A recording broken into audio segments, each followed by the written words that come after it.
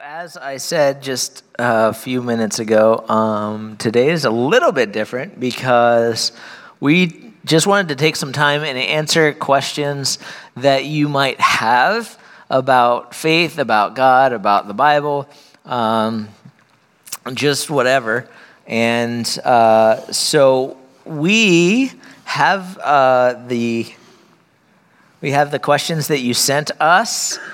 If you sent them to us early enough, we spent a good amount of time and went through them. If you sent them to us this morning, about 7 o'clock, we have had less time to do those. So, as I told the first service, we're human. So if you made a graph and the later you sent it, the quality of the answer would only go down. Yeah. So some of those we're going to save for some future Q&As. Yeah, but and the other thing I said before was we got enough questions, and we think this is valuable enough that we want to do this a little more regularly, where we just kind of sit and answer some questions that people have about faith and all of those things. If you have any questions that you would like to ask, my phone number is right up there. I have my phone. Feel free to text them to me. There could also be follow-up questions in case we explain something maybe not the clearest way, or we may or may not be able to get to follow-up questions. Or even the questions that came in were able to be anonymous. So if you asked a question and you feel like we didn't really fully answer what you were asking, you can text as well. And so there is that. So the first question is, how can I be sure that I'm living or doing things in the will of God? And that's a good question. I think it's a question that most people have, is how can I know for sure that what I'm doing is God's will and if this is the right thing or the wrong thing? And so my first thing to say to that would be, does it line up with Scripture? Is what you're, the way you're living, is the things you're doing, does it line up with what Scripture says? If it doesn't line up with Scripture said, then you're probably not in the will of God.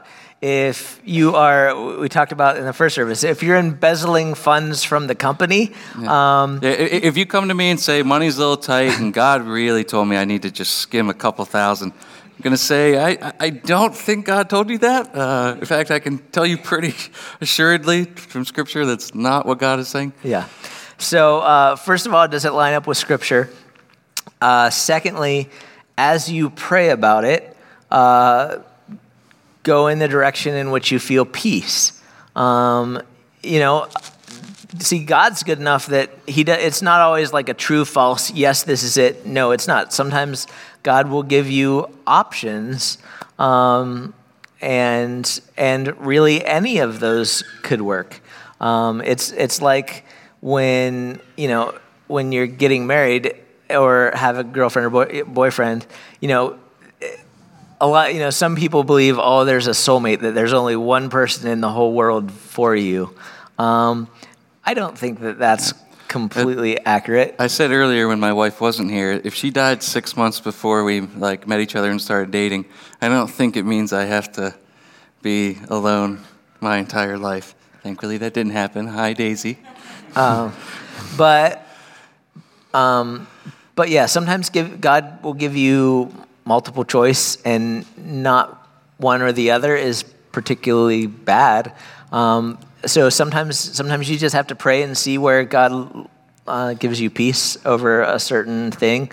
The other thing is that get some strong Christians around you that know the Word well, and ask them and get advice from people. Yeah, sometimes we can be too narrow. Sometimes God will very specifically tell us something. But I think it's about having a posture of holding things up before God, especially if you're at a big crossroads in life, but even sometimes smaller decisions. But again, sometimes it's not super specific. I said earlier, if if you're shopping for a car and you're like, honey, God really wants us to get that Mustang. I mean, all the options, fully loaded. I don't know, maybe. I don't want to limit what you can cost to. But you have a whole choice of cars there. You have a choice of finding someone to be your spouse. But I think there is an importance, especially some bigger things, of having a posture, holding things up for God. When I was in the hiring process here, we were praying throughout it and saying, God, do you want us to stay where you have us now? Because we were distinctly called to that church, or are you freeing us up to go be called somewhere else? And over time, we found that that's what God was calling us to, was to come here. And I was offered the job, and it's kind of normal. A lot of times a pastor will say, I need a day or two, or, take some time to really pray about it. And we'd been praying about it for months, and I remember Mike Budzik called me on like a Wednesday and was like, we want to offer you this position. I said, can I let you know by Saturday morning, just have some time to pray? He's like, yeah, sure. So I'm praying about it Thursday morning, and I remember I started to laugh because I really felt God distinctly telling me, please just stop, go do it. Like you don't have to ask me about this. Again, I've given you answers. Yeah. So and the funny thing was, the same thing happened to me, because I was praying like God, I don't want to go outside your will. I want to make sure that John's the right guy. Yeah. If I just want to make sure, just want to check in again, make sure. And I felt like God was saying I've said yes. How many times do I have to say yes? So sometimes there's a lot to be said for your intuition and your own wisdom, if it lines up with Scripture, if it lines up with good, godly counsel. I mean, I went during that process was seeking out some trusted mentors, and everything lined up. And Proverbs 11:14 says, "Where there is no guidance, a people falls, but in the abundance of counselors there is safety." Proverbs 15:22 says, "Without counsel, plans fail, but with many advisors, they succeed." So there's wisdom in that. So the next question comes from the book of Genesis, and it is, who are the people of Nod? In Genesis, around chapter 4, so you have Adam and Eve, and then they have twins, Cain and Abel, and Cain killed his brother Abel, and then it says that God sent him away to live in the land of Nod, and he had a wife. And so the question is, who are the people of Nod? And Cain went to Nod and obtained a wife there, ? So there are some different theories on that, and the prevalent one being that he would have married one of his sisters, and there is, later in the law of the Bible, they talk about, you shouldn't have relations with your brothers or sisters and that kind of thing. But one, Adam and Eve, there wasn't a whole lot of choices there. But two, the law was there to help protect the people. And so, there with God at least understood that in incestuous relationships that, if brother marries sister and they have a child, there's a lot higher possibility of some kind of defect happening. But at the very beginning, when Adam and Eve were created, they were created perfect. So they would have had perfect DNA. And so, after the fall, Adam and Eve would have had perfect DNA. And their children would not have. So as sin enters the world begins to break down because of the fall. And so you would have gone from perfect DNA to slightly less perfect DNA to slightly less perfect DNA, and it would have broken down. So by the time the law was written that, started talking about those things, then there would have needed to be that in there. Some of the laws in the Old Testament are more almost solely practical minded, seemingly, where with eating pork or shellfish, things that wouldn't necessarily keep as clean or as well taken care of as you could in modern times. And then there's some that are like not just practical and biological, but also at the same time moral. So don't murder somebody. Well, that's practically, if you kill all the farmers in the village and then you can't eat anymore and everyone starves to death. So like there's a good practical component of that. But there's also a moral thing. It's a pretty big deal to God to murder somebody. So but between those two, so sometimes, a lot of times it's both, I think, but there are some that's maybe a little more the practical, and this at least is a very practical one. Yeah. And then also, it's possible, the word nod in Hebrew means wandering. And so it's possible that there wasn't a specific land of Nod, like there's a city of Logan. It could have been more that he sent him to the land of wandering, and it meant that Cain just wasn't really welcome anywhere, and he just kind of had to wander. And the way Scripture is written, sometimes like it's, you have to kind of follow along and read between the lines, because in Genesis 4 it says, then Cain, 16, then Cain went out from the Lord's presence, lived in the land of Nod, east of Eden. Next, verse 17, Cain was intimate with his wife. It doesn't say he met his wife there. It just says that's where they had children. So he could have went to this place, met someone, but it seems more likely that he had a sister and went with her to Nod or wandered around. Yeah.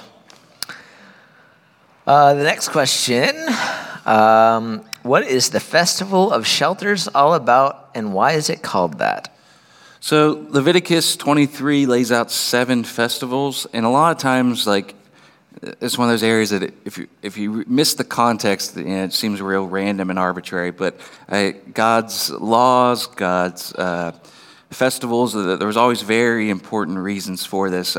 People were incredibly forgetful. I always love to say in messages about how days into wandering, they're like, man, Egypt wasn't that bad. I got meat there. Like, I'd rather go be a slave. Like, people are quick to forget. So God commanded these festivals, not just as a thing to command, but it was supposed to be life-giving and joyful. And these different festivals commemorated different things. Specifically, the 7th one, Festival of Booths, Shelters, Tabernacles, depending on what translation that you're reading, deals with God wanted them to remember the 40 years they spent wandering in the wilderness. I said in the sermon for the book of Numbers, the Hebrew name was literally in the wilderness. I had a professor in college said it should take about 2, maybe 3 weeks to walk from Egypt to the Promised Land, and said it took 40 years of disobedience and trial and error for them to wander around. So God's like, you had temporary shelters for 40 years. I provided for you. You spend a week in these temporary shelters, and it's a way that you can remember how I provided for you. These festivals in really cool ways also point to Jesus. In John 1:14, where it says, the Word became flesh and dwelt among us, the Greek dwelt, you may have heard this before, literally translates as tabernacle. So Jesus tabernacled among us. He came, set up camp, and dwelt among us. So in that Greek, it was a very distinct picture to these people of like, Jesus came, set up camp so that we could have life in him. Yeah, and we really do the same thing in our culture today, except instead of calling them the Feast of Tabernacles, we do things like call them Thanksgiving. Yeah. Or a lot of these are week long. I want a Thanksgiving week. Yeah, I know, right? Just turkey every day, over and over. And we have Memorial Day, and we have Veterans Day, and we have the 4th of July. We do all of these days, holidays, which really comes from holy days. So days that are set apart, which is what holy means, days that are set apart so that we remember, things that were important to us being who we are as Americans. And then we have our holy days that we set apart as Christians, Easter, Christmas. And so those feasts throughout the Old Testament were really those holidays that they set apart to remember the different things God did for them and who they were as a people. So, the next question. God didn't create death. Again, death is an effect of the fall of man, and when sin entered the world, death was a result of sin. So God didn't create death, which that could be dug into and but we're not going to go quite there yet. So why do we say that we go to heaven when we die, especially since God didn't design for death to even exist? Well, first of all, death, because we live in a sinful, fallen world, death is a reality. So we talk about death because death is something that we all face.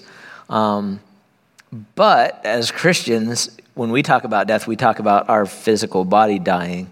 And, we believe that our spirit lives for all eternity when you've given your faith to Jesus.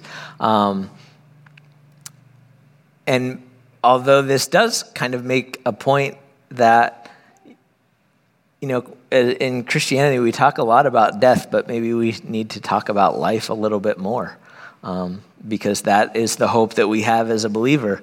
And,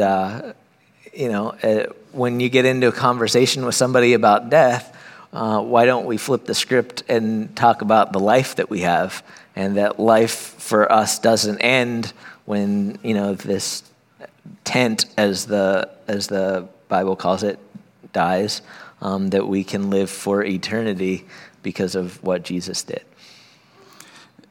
Something I've said at youth group before, and I told the first service, don't go post this line out of context on Facebook because people are like, stop going to that church. But from after Genesis 2 all the way until Revelation 21, I've told them the Bible sucks.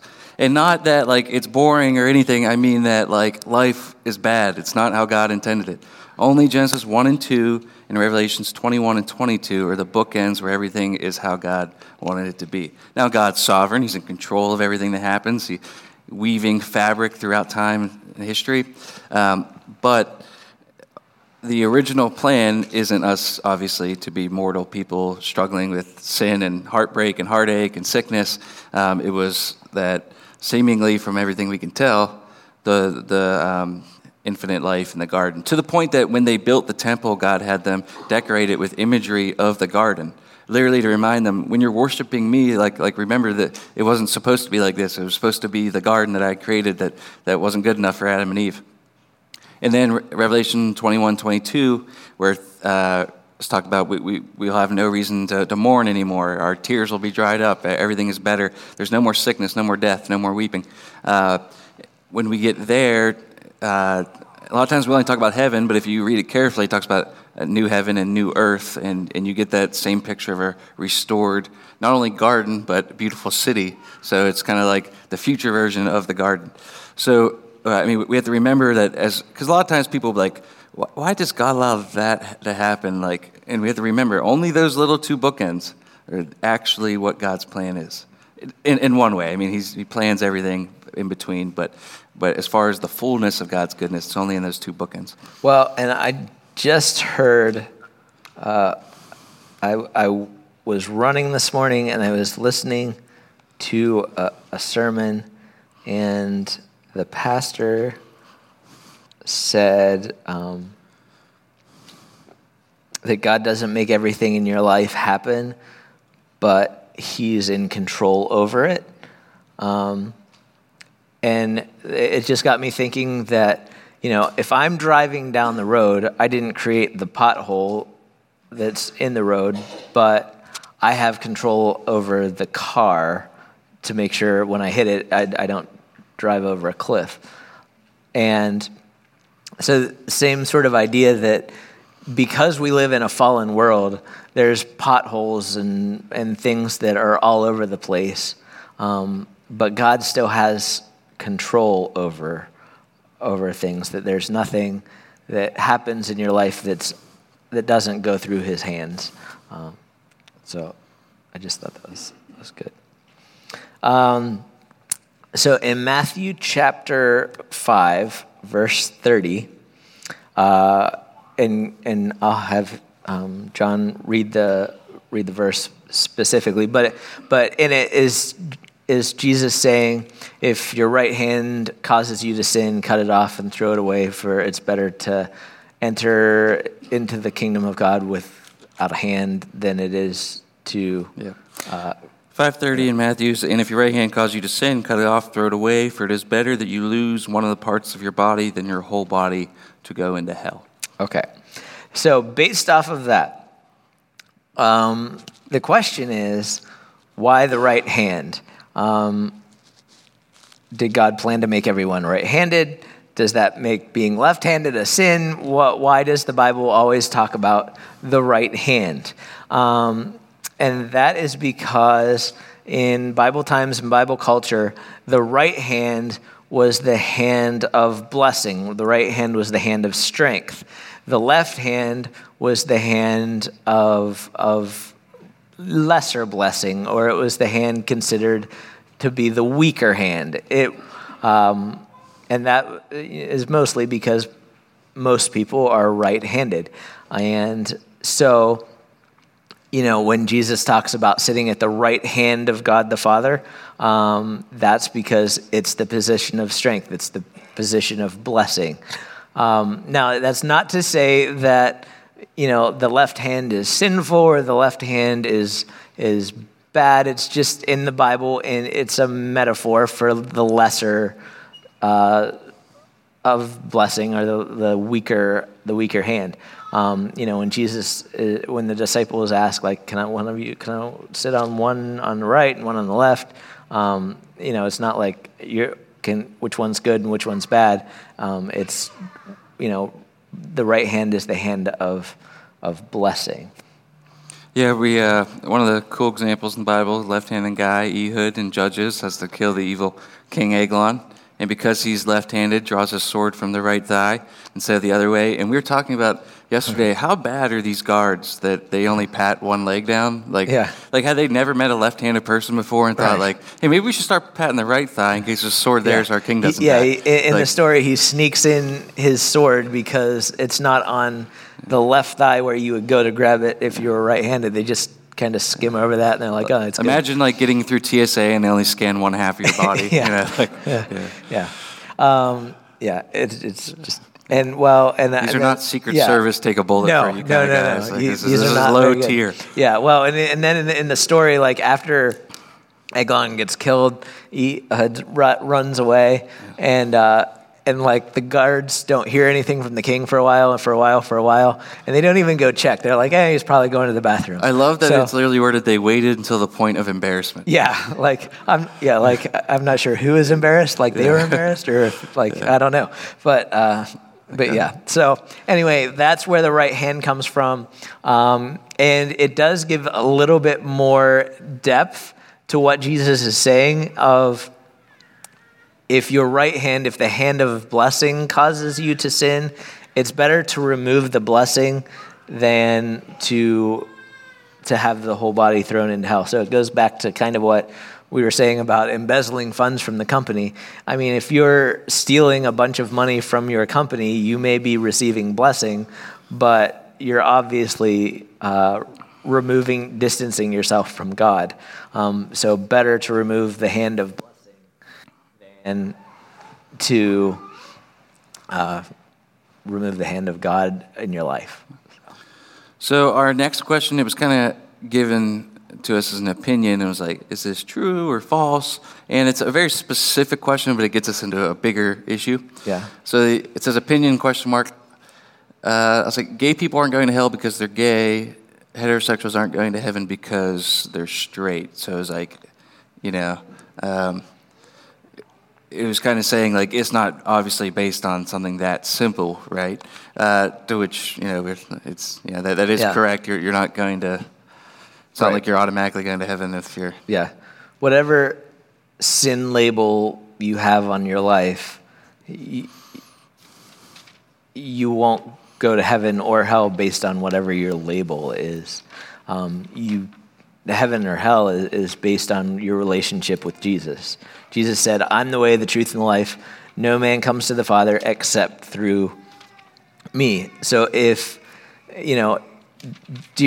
doesn't matter what your sin label is, whether you're, and really you shouldn't have a sin label anyway, but the world loves to put labels on things. So, it doesn't matter if what your label is gay, or if your label is an adulterer, or your label is somebody who's addicted to porn or a drug addict or whatever, that's not going to keep you from heaven or send you to hell, or vice versa.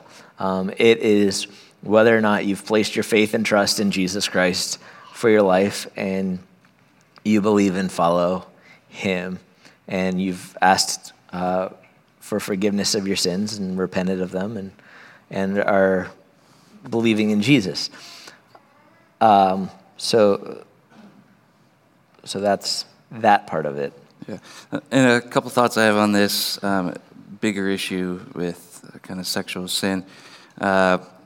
One, Ravi Zacharias, a famous Christian speaker and apologist, writer, says that a proclivity or disposition, just anything that you're like predisposed, you have a tendency towards anger problems, tendency towards addictive personalities, so you have to refrain from things like alcohol and stuff because that's just in your nature. A proclivity or disposition does not justify a proclivity or disposition, is what he would say. So the sheer fact that you're predisposed to something, if I have a terrible anger problem and I yell at Brian every day, which would be weird, but really out of line, but I just kick in his door and yell at him, and he's like we're going to the elders, this is a problem. I'm like, you understand, I was born with this anger problem.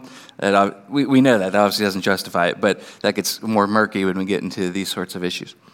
One thing I'll say on the church end of things that the American church I think has done poorly with is I think it's either said sometimes explicitly or insinuated that this sexual sin is worse than others, and it was given maybe undue attention. Now, I don't want to say all sin is equal. In one sense it is, it separates you from God, but stealing $1 from someone's wallet and stabbing them to death, big, differences. They're not equal in that sense.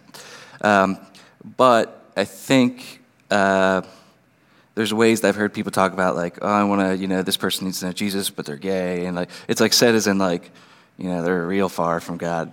If someone doesn't know Jesus and they're straight, but they're having sex outside of marriage, they are going to have just as tough of a time of giving that to Jesus in their initial act of repentance and saying, Look, Holy Spirit, you've convicted me, I'm laying this before you.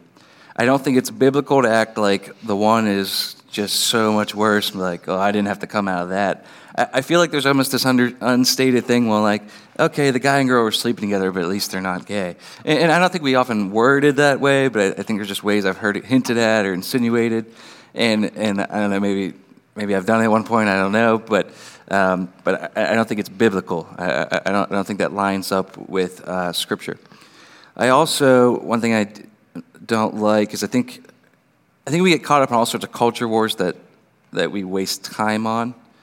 One of them is the big semantic one over the last few decades of, is it a choice, is it not? Instead of just knowing it's sin and pointing them to Jesus who can take care of all these things.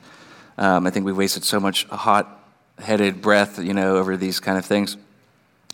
The way I understand it, actually, I'll say it this way. I was in Pittsburgh years ago, 8-9 years ago, for a casting call for The Dark Knight Rises, the third Batman movie. I didn't make it in as an extra. My life has been in shambles ever since, but I went there with a few friends. They filmed it in Pittsburgh and wanted to get into the third Batman movie. And there was a big fancy hotel in Pittsburgh where they did auditions, and you had to go back later and check if you made it to the next round or whatever. I didn't even make it to round 2. And they had that, and then there was a restaurant we wanted to check out, and then the parking garage. So kind of these 3 different places we were walking between. And in that triangle was the Pittsburgh Pride Festival. So we were walking through that and stuff. And I'll always remember that at one end of it, there was a big, huge kind of billboard sign that said, God makes no mistakes.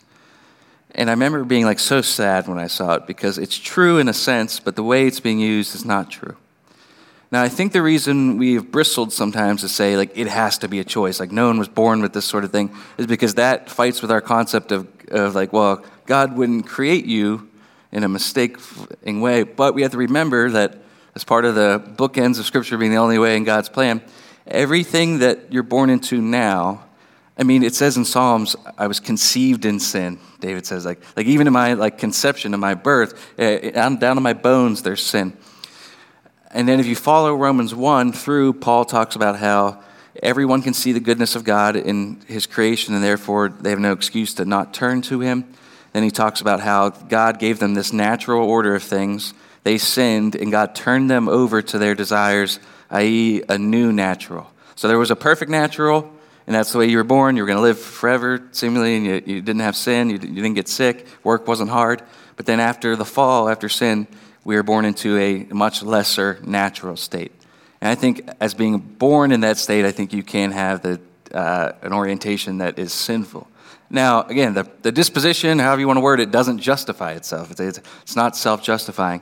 But we want to be very careful that we don't put this so far above all sexual sins.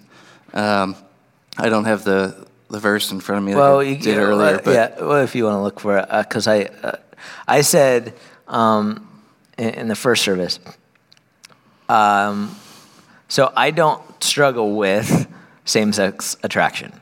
I don't. But I do.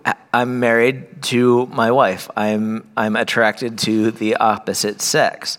Now, my struggle would come more in looking at another woman in a way that would be lustfully or checking her out, and that would be outside of what God says is okay.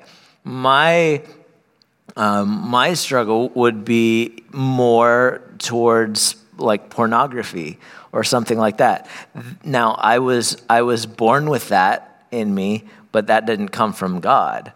But and just like John said, anger is something that we all struggle with. It's something that is in us from day one.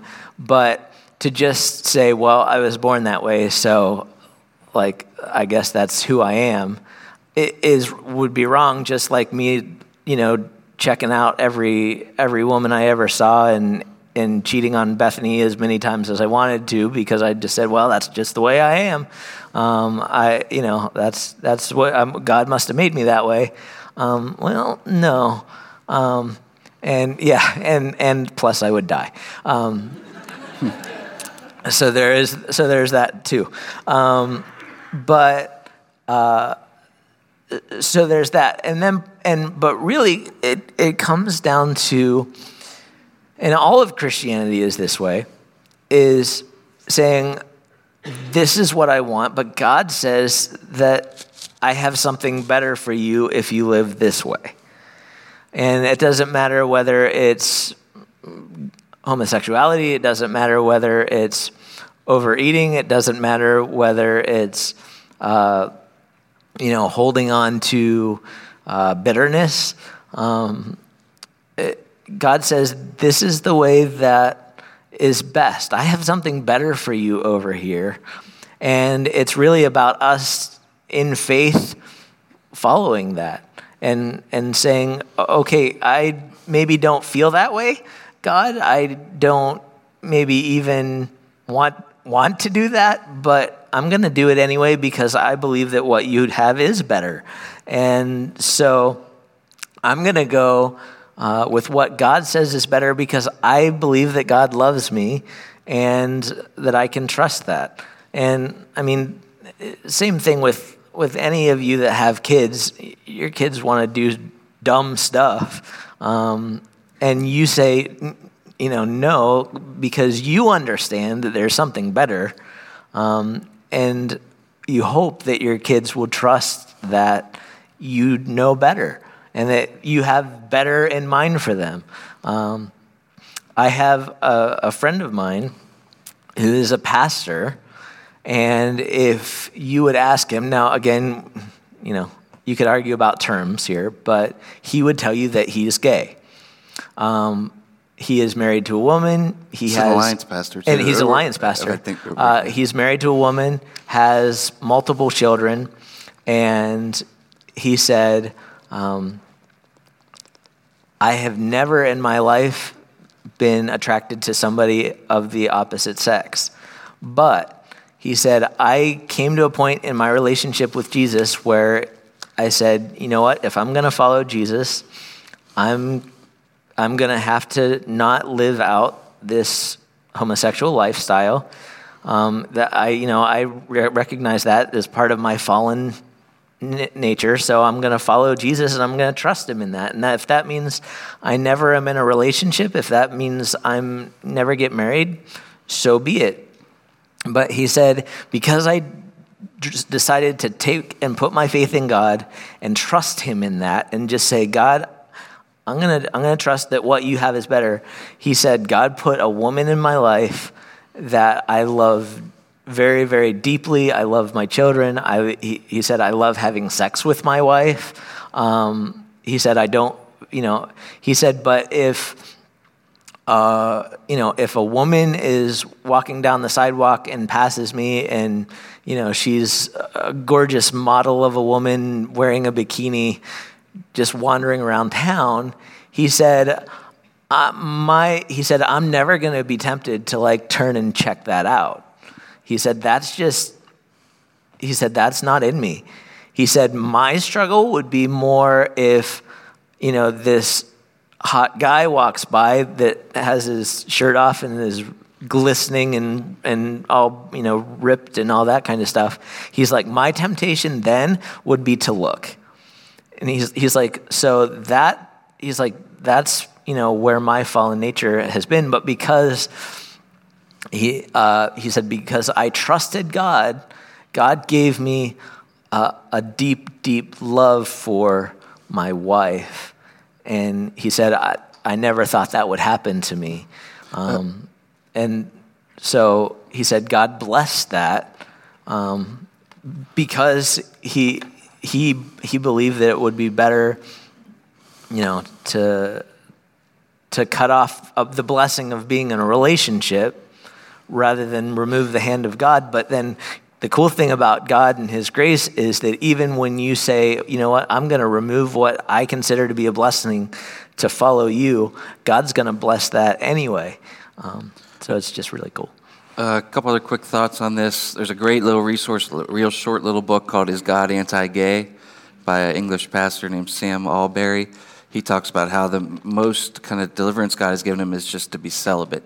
So he's like, at least as of right now, and that's okay. I mean, Paul talks about the thorn in his flesh that God hasn't delivered him from, and we're not going to be fully delivered from everything until glorification, which is when you're in heaven and all the sin ends. But he's like, so I'm just living celibately. I'm not going to be with a man because that's sinful.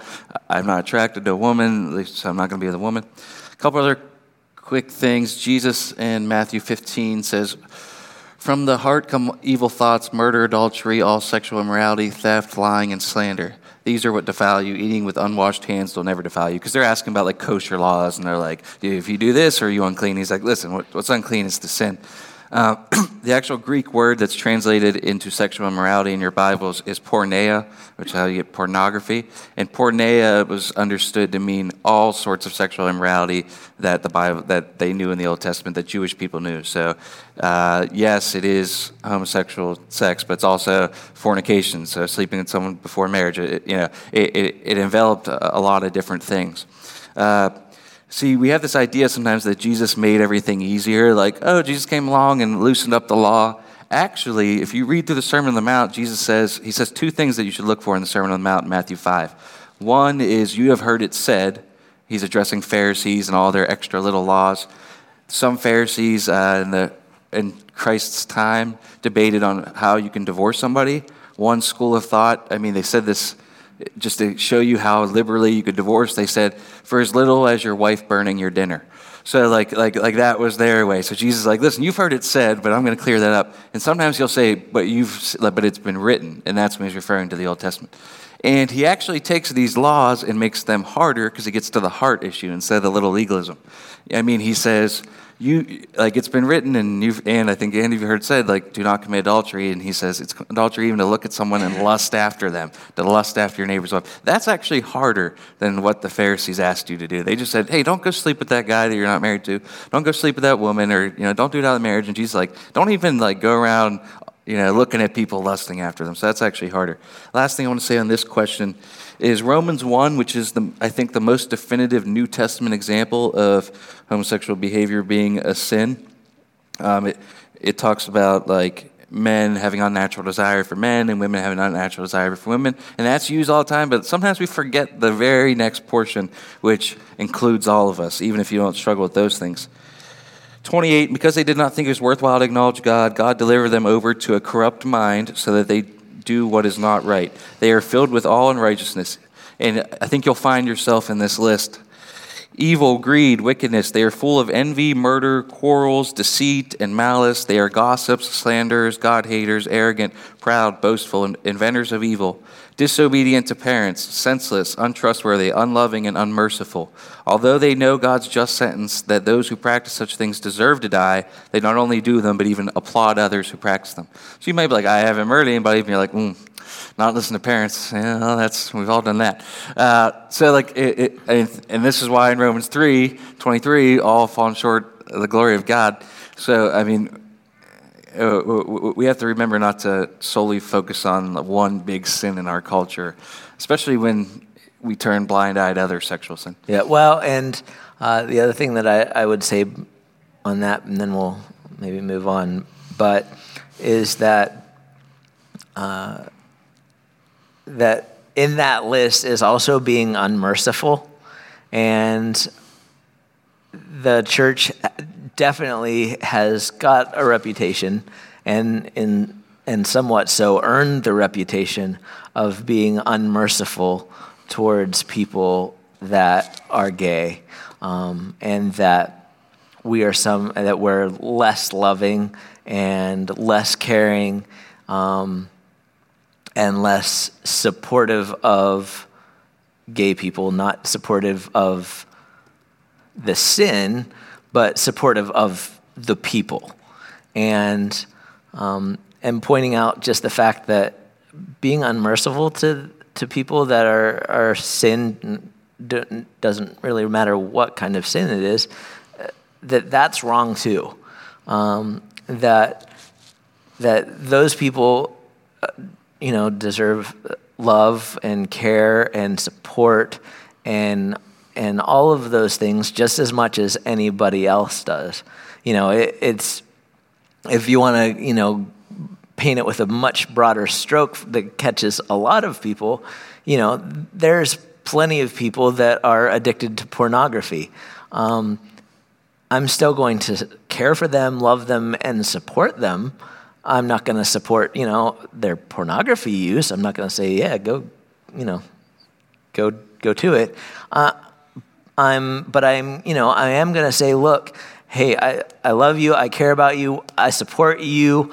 Whatever I can do to help you, be an accountability partner for you, whatever, I'm going to do that. The Bible is pretty straightforward in how it feels about divorce.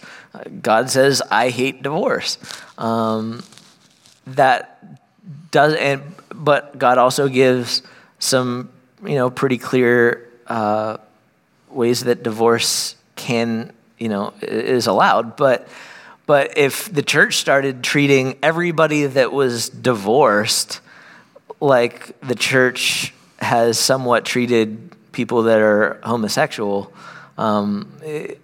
we would have a lot less people in our churches. And so remembering that mercy is something that we're called to do and give and be, that loving people, supporting them, and being behind them. If somebody comes to me and says, I'm going to get a divorce, I'm going to say, what can we do to help you stay in, keep your marriage strong? What can we do to help fix your marriage? I'm not going to say, well, sinner, depart from me, I never knew you. So yeah. Next one? Yeah, I thought maybe we did. I'll just I can do that one, then you can end on the same one we did. Yeah. Time. Okay, right. That'll work. All right, we're going to try to get two more in here. Did God actually build the earth in 7 days, our time, or 7 days, his time, which is about, the person wrote, could be like 7,000 days for him. So, I think what they're referencing is in the Bible it says to God, 1,000 years is like a day, and a day is like 1,000 years. Yeah. And so they were probably thinking years.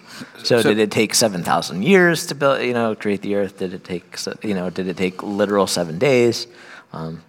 So this is one. So basically, is it a young earth? Is it an old earth? Was it 7 literal days?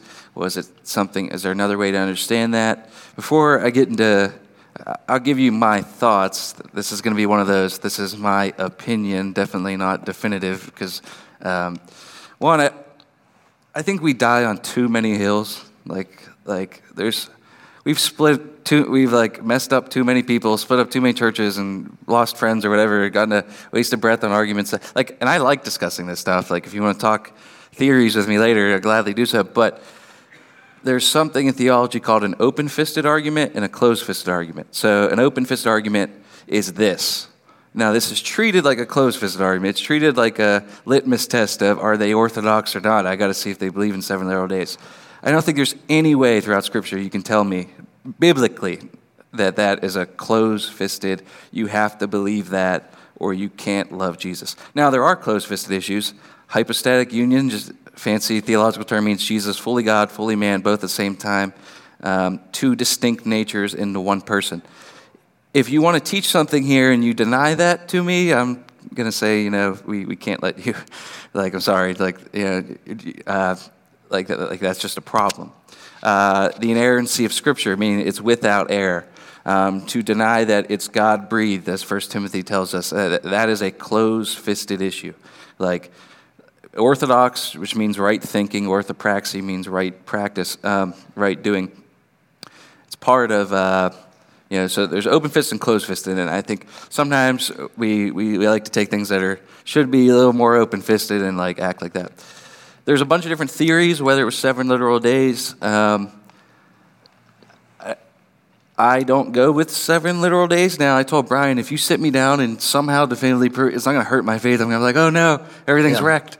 I just don't think it. I don't tend to think that way. Some of that's based on the Hebrew being very poetic. Poetic doesn't mean false. Poetic just means it's not meant to be read. Like, you can't treat poetry as a factual scientific document. There's ways that the church has done stupid things over the. In the medieval ages, Copernicus comes forward with the heliocentric model, says, hey, I've done this research. I think the sun is the middle.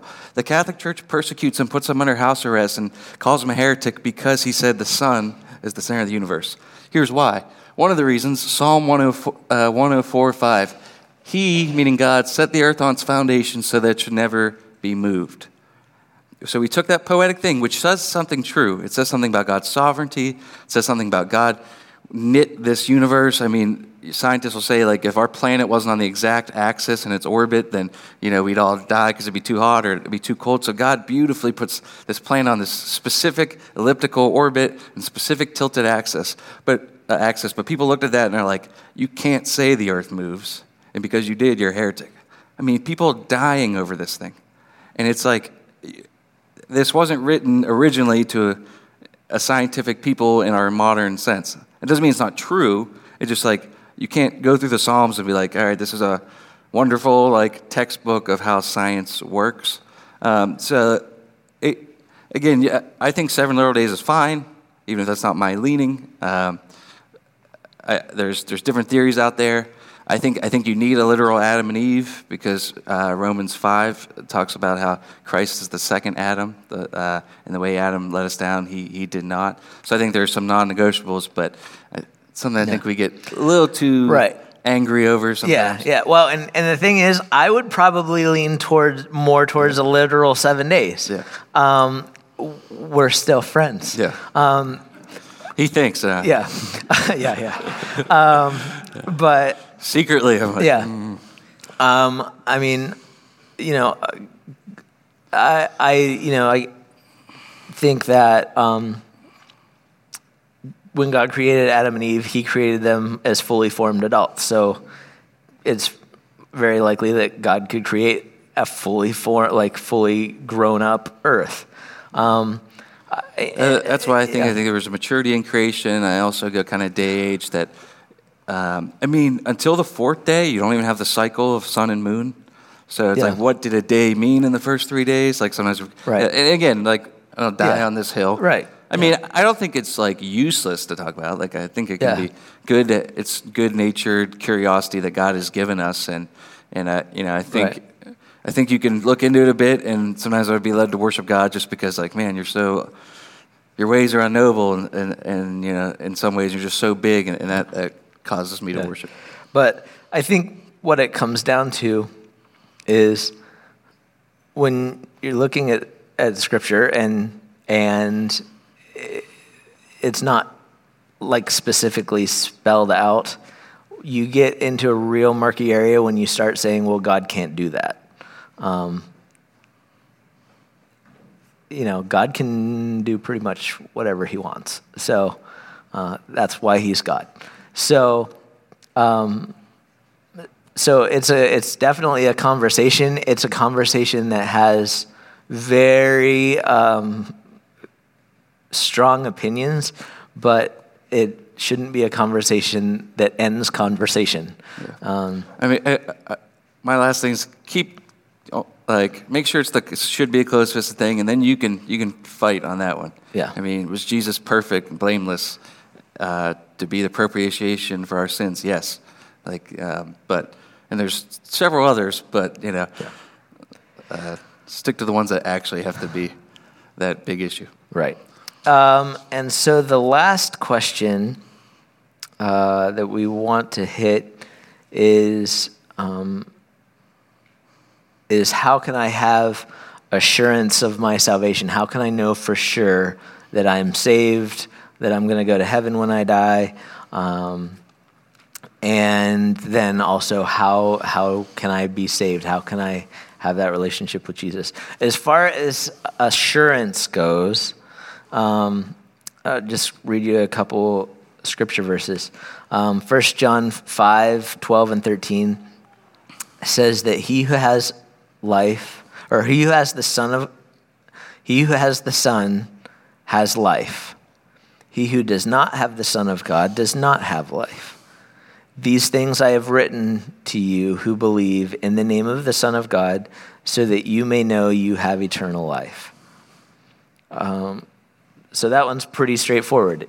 If you have Jesus, if you have faith in Jesus, you have eternal life. You don't have to worry about it. If you don't have Jesus, you don't.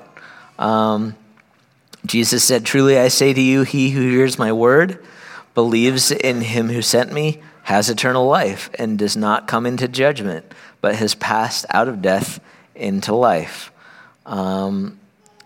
Jesus says again, "Truly, truly I say to you, he who believes has eternal life." So if that's how you know for sure, is if you believe and have faith in Jesus Christ, if you've asked him to forgive you of your sins and committed your life to him. I will say this with belief. There's a difference between having an understanding of something and having belief of something. That I think John referenced in James, where he says... I can read it. It's 2:19, you say you have faith, for you believe there is one God. Good for you. Even the demons believe this, and they tremble in terror. Yeah. So believing, understanding that God is God and Jesus is Jesus, that's one thing. Having a true belief in something leads you to move in a direction. If I am standing on railroad tracks and I see a freight train coming at me, I understand that because I see it coming. Believing that will make me go, probably shouldn't stand on the railroad tracks. And I move. Having belief in Jesus should cause your life to move in a direction towards Jesus. It's more than there's more than just understanding it, because the demons understand that Jesus is the Son of God, and demons understand that Jesus died on the cross, but believing that and letting that belief change your life and move you. There's a great message at Life this year that deals with kind of spiritual pride versus humility, and also deals a lot with this issue. And there's a guy named Sky Jethani. He's a pastor in the Alliance. It's online. I can give you a link later if you want, but you can go to the cmalliance.org and resources, I think videos, and then you can watch all these Life messages. This was Tuesday evening at Life, our first message. He talked about the prodigal son, and there's just a fantastic stuff there I haven't heard before. But then he talked about what is one of the most chilling portions of Scripture, even for as him, a long time big stage speaker. And he talks about when Jesus says, "Look, there's going to come a day where you're going to come to me and to the door, and you're going to knock and say, 'Look, Jesus, I knew you. I I'm paraphrasing, but I prophesied in your name. I cast demons out in your name. I preached in your name. I did all this. Like I did it in your name, Jesus.'" And he says, "Depart from me. I never knew you." And Sky fleshes this out really well in his message. So I encourage you to check that out if you have some questions still about this. But it's a reminder that this intellectual belief, and yeah, it's a long process, but we should gradually be turning away. I mean, repent to turn away from, like 180 from things in your old life and move away. So you should see changing fruit in your life. New sins will pop up that you have to bring. The cross and the message of the gospel isn't just for that initial time you go to an altar and ask for Jesus. It's for your repeated sanctification to look more like Jesus. So this is do you see changing fruit in your life? Are you coming to know Him? That's something to definitely speak to us. You can also talk to one of our elders, if you're closely to them, about if you're like, well, I don't know exactly practically what it looks like to, like maybe I have this intellectual belief and maybe I don't practically know in my day-to-day life what it looks like to come to know Jesus, like not just intellectually but as a person. That's something is incredibly important, and we'd love to talk to you and pray with you and kind of flesh it out because I only got so much time here. Yeah. And just the one last thing that in Romans it says that if you confess with your mouth that Jesus is Lord and believe in your heart that God raised him from the dead, you'll be saved. That's pretty clear. I mean, it's like when we talked about suicide. A few weeks ago. Or we had that question about that when we talked about depression and suicidal thoughts, and Brian addressed the kind of traditional, I think, Catholic understanding of, at least in some Catholic churches, of, if you killed yourself, would you be going straight to hell? And the answer was, well, did they know Jesus or not? Because that, if it was about what you did in that last moment or your last year of life, whatever, then really it's just about you, which we know isn't the gospel. So anytime it's about what you did, or didn't do or failed to do, then the only thing we do is confess, repent, and have belief. And they asked Jesus, "Where are the two greatest commandments?" He says, "To love the Lord your God with all your heart, soul, and strength, and your neighbors as yourself." So, again, talk to us if you need to know more about what that looks like. Yeah. All right. Well, that is our questions and answers that we're going to get to today. Like I said, if we didn't get to your questions, we apologize, but we will do this again sometime before Christmas, and we'll have a continuing conversation. So let's pray as we close.